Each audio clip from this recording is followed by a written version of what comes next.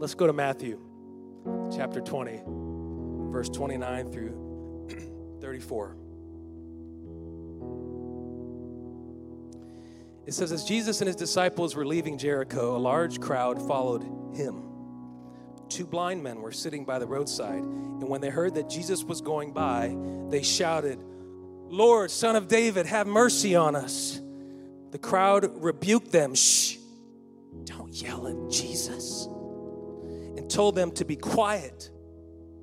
But they shouted louder when they were told to be quiet. Lord, Son of David, have mercy on us. Jesus stopped and called them.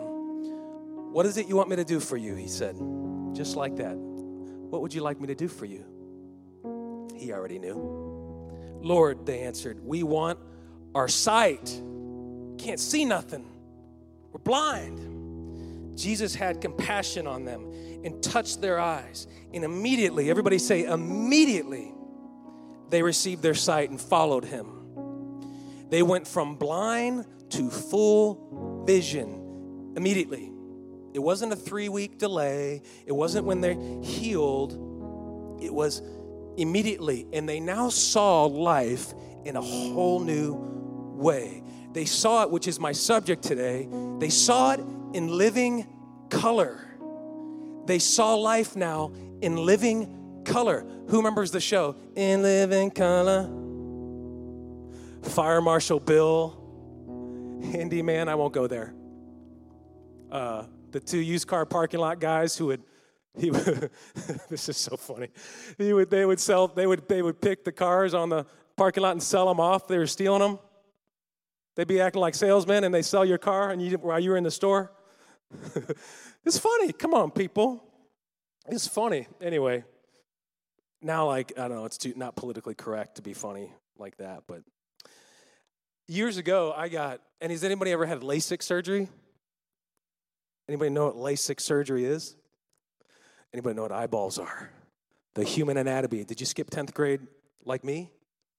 What's anatomy? No, I'm just kidding. So years ago, I was nearsighted. I could not see far away. I was tired of wearing glasses. I went to contacts. The contacts messed my eyes up. I said, I'm tired of this. I want to get LASIK. So I found out cheaper is not always better. So I did my homework, since it was my eyeballs they were going to be messing with. It's a laser procedure to your eyeball lens to reshape and correct vision problems. And you have to be an eligible candidate. And thank you, Lord, I was. But what I used the TLC because they had a lifetime guarantee on my vision correction. Should I need to get it again, Mitch, like they'll shoot the laser up in there again, and I don't really want that, but I knew at least I had a guarantee that my vision was safe for the rest of my time here on earth, as long as you go once a year for your annual checkup. So thank you, Regional Eye Care. I've been going for 11 years, so they can keep telling me I still have 20/20 from LASIK. But what was so cool about LASIK is, they put you in this thing, in about 15 minutes, they've done your eyeballs with these lasers, and they have you go home and wear, dark goggles, and by the next morning, you are fully back to normal. And I vividly remember the difference in license plates on the cars in front of me after this. I didn't know what I had been missing. The detail. It sounds so silly, but for all these years, it was blurry, and I didn't even know it was blurry until I had something to show me how blurry it was, and that's the way I was living. Does this make sense? It was instantly, just like the Bible, corrected. I was like, whoa. I felt like a blind man who had gotten his vision back, and I couldn't believe the amount of detail I started noticing that day forward. Even the colors and like the lights of things were more vibrant. You see the shine off things instead of everything was dull. And so I imagine, if it was that good for me, what would it be like to be completely blind, coming back into full vision, maybe for the first time ever? Can you imagine what your life would feel like? That's amazing. Especially if some man just, spit on his hands and did a touchy touch, and I didn't have to get the laser thing too. Oh my goodness. It's like a new life in living color. versus the old life, maybe in black and white, or maybe in darkness. Didn't know I was not seeing anything. Have you ever seen like old black and white TV episodes that later were restored to full color? Like Andy Griffith? I didn't like that show, but my brother did. But I was alive and old enough to know when they changed the color. MASH, Andy Griffith, no thanks. That MASH song, does anybody remember MASH? It was the most depressing 10 o'clock. Just shoot me now, MASH. Figuratively, with the love of God. 10 o'clock every night, I got to go to bed for school. Like, this is horrible, depressing music. But we're talking about Andy Griffith, so let me stay on track. A lot of the old cartoons were that way, like Mickey Mouse, going full color. They were originally produced in black and white, and then later redone in color, and wow, what a difference it made in how it looked. It's like a whole new thing, seeing it in living color. You could see things you never thought you would have noticed in the old version, and that level of detail that came to life caused you to see it different in a new way. So my question this morning is, has your relationship with God ever taken this same transformation from blindness or black and white to full color? Maybe you're still on the old episodes right now. Maybe you haven't turned the TV on yet. Have you ever felt complacent and lacking zeal for Jesus and then come to realize your spiritual TV has been stuck in Mayberry the old way? I'm sorry if you like Andy. He was a nice man. But at least upgrade to the color, says the Bible. The color episodes. There's nothing more profound than to experience God in his fullness. And that happens only through revelation of understanding who God is with our spiritual eyes and ears. And the blind men had a hunger to cry out. Everybody say hunger. If you don't have a hunger, you're not going to ask for food. If you don't hunger for something better, you'll never seek something better. And they had the hunger to cry out twice. And that's what led to the revelation of God showing himself greater to them and will do greater for us than we can ever imagine. Are you seeing Jesus in living color this morning, this April? Or are you just seeing the color on those annoying Easter eggs? Did I say that? Sorry, all you bunny lovers. Those are bright. Can you imagine if your Christian faith was bright like that? Or if it's just the dull white eggs with no color, black and white, lackluster, dull, no shine. You know, you can start with one and then get dull over time because you become a Pharisee. We become self-sufficient in our Christianness. But we should never lose our shine. If we do, we got to go back and buff the thing like the car. You got to keep it shined. Keep that living color vibrant, LED lit, just lasting a lifetime, just popping with color. So are you seeing Jesus in full color? When you go to find your way out of Mayberry this week, you're going to find people shushing you just like the blind men were getting shushed. The first thing they did was cry out, and what did the world do? Stop that. We don't do that. We don't cry out for God. We're too composed to cry out. Once in a while, though, God says, I need a little more from you. Because as long as you're too good to cry out, I can never help you go to full color, see it fully. And the world will do its best to shush you. You know how many hate emails I've already gotten because of our signs promoting Jesus? I love it. Yes, real hate. Like, not nice, like nasty stuff. Like, I want to say, the devil's got you fooled, Like, they're shushing us already. They haven't seen anything. Oh, my Lord, that's good. If they're going to shush me now, wait till they see us in 5 years. It's crazy. The world will shush you when you cry out for God. When you start to make a noise that disrupts the ebb and flow of everyday composure, it makes people uncomfortable. And it's not you, it's the devil trying to trick them because the devil don't like the Jesus in you. So when they hate on you and they tell you you don't care about disabled children, yeah, someone told me that. What? Like that's the devil trying to stop a move of God. And I wanted to say to that person, come to the church. We'll love on you. What are you talking about? People cray. They crazy. They'll do whatever they can do to rebuke that movement. But it's for God. That's why planting a church was easy, because it's for God. I don't need to worry about it. If it be God's will, so be it. It will work its way through. I don't have to worry about my ability to sustain something like a carnal thing that I've pursued in the past. When it's for God, this time it's so much easier, because if it's God's will, no matter what, how many darts, how many rebukes, how many things people can try to do to twist what you're doing into something ugly, it won't work. In fact, they really want to be a part of it, is my theory. Because if they've got enough time to shush you, they really are saying, I have too much time in myself. And so I really need to replace that self-time with some God time, because I really don't know anything about God's plan over my own life. And so this bothers me, because they're indicating there's more for me, and I'm scared to go chase after it.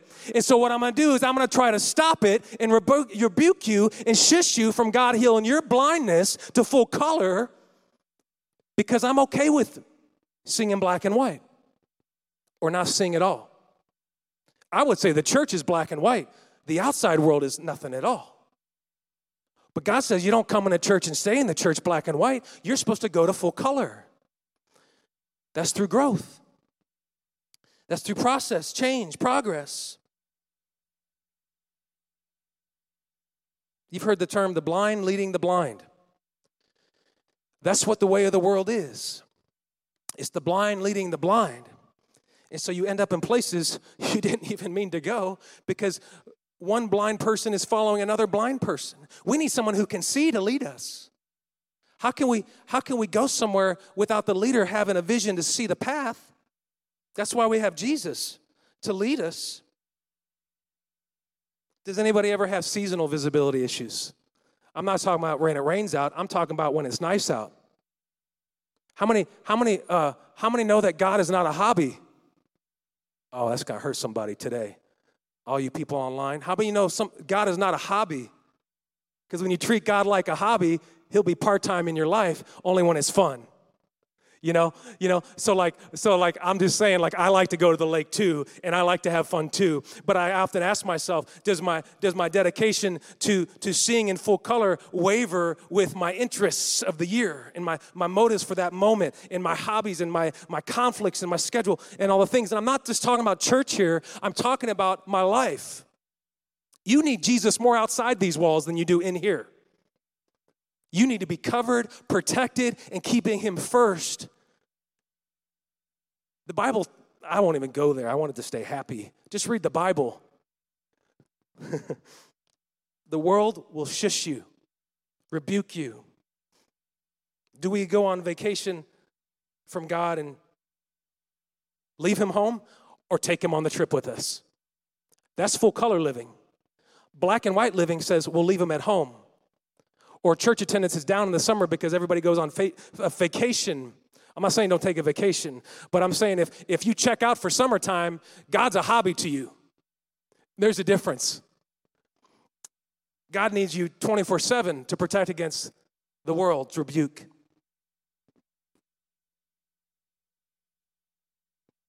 That's the difference between knowing and following. It's real comfortable in some churches, and I like that. I want to be comfortable sometimes. But if I stay comfortable, I get lethargic. If I stay too comfortable, I start starving on the inside out. I get empty because I'm not being stretched. That's why we nudge. I don't say we push. We nudge for God's kingdom people forward. Sometimes they don't they need a nudge. They need a nudge, though. Because if you don't nudge them on behalf of God, they don't even see it sometimes. And sometimes that's the best moment they have revelation. And they understand crying out. Why would we cry out? I'm a good person. Why would I cry out for God? It's deeper than that. Has anybody heard the new Elevation Brandon Lake? It might get loud. It might get loud. Heaven's coming down, down, down. It might get ba-da-da-da, ba-da-da-da. Oh, he's headbanging. We can't do that. Ba-da-da-da. I'll tell you what, that building is jumping up and down on fire. I can't wait till that's us. I can't wait till that's us. And all the uptight people go, what do we do? You jump too. We're going to rock this place, man, for Jesus. We're going to rock it so loud, people are going to run out with cameras trying to get pictures and go share them with their friends. I don't know what that guy was doing. I like it. Keep doing it. You haven't seen nothing. Just wait till part 2, the building. Get loud. What did they do? They cried out. They didn't say, Jesus, please come heal my eyes. They cried out, God, help me. Get over here, Lord. They said, shh, don't do that. They cried out louder, the Bible says. Please come heal me. Please come heal me. I can't see. No, that's not what they did. They cried out. Man, he gets up. He gets excited. He just won't stop hollering. You know, pastors cry out too. They cry out for the sheep. They see the wounded sheep, and the sheep don't know they're wounded, and the wounded sheep are laying there for the wolves to come snatch them up. That's what the pastor's there to do, is to say, you're going to get snatched up. You need to get with the sheep herd up by the shepherd, because God wants to protect you. Get loud. Heaven's coming down, down. I don't have the hair to, Oh, it makes me dizzy to do it anyway. Dude's like spinning his hair. I don't know about all that. I'm just saying we can get loud for Jesus. We can clap. That's cool. Can we clap loud? Come on, let's see how loud we can get. Come on. 1, 2, 3. Come on.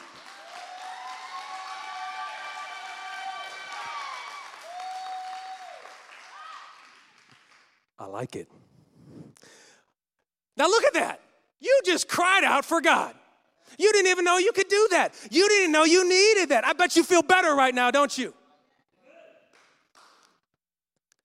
Because you don't know you need to cry out until you do it out of desperation. I never cried out. I had a pastor once grab my arms and try to lift my hands for me, and I almost went, boop. But I didn't. But I almost did, because it was a reaction. Because I was like, I'm just gonna, yeah, we're in worship, yeah. And it was all like 25 until I was in my bedroom on my floor with my face in the carpet going, God, help me. What did I do? That's a cry out. And that's where you got to get. I'm not saying you got to make the same mistakes, do it the way I did, but there's a point where you cry out regardless of who's around. If you got to go to your bedroom, go to your closet and cry out, do it. God will speak to you then in that moment. Get loud for Jesus, because even though he'll send a quiet whisper to speak to you, you can shout back at God in thanksgiving. Are we just witnessing or experiencing the power of God in our life?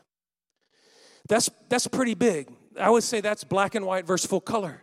Witnessing says, I see it, I'm walking by it, they shouldn't be loud right now, I'm going to walk past it. Jesus is too important for this.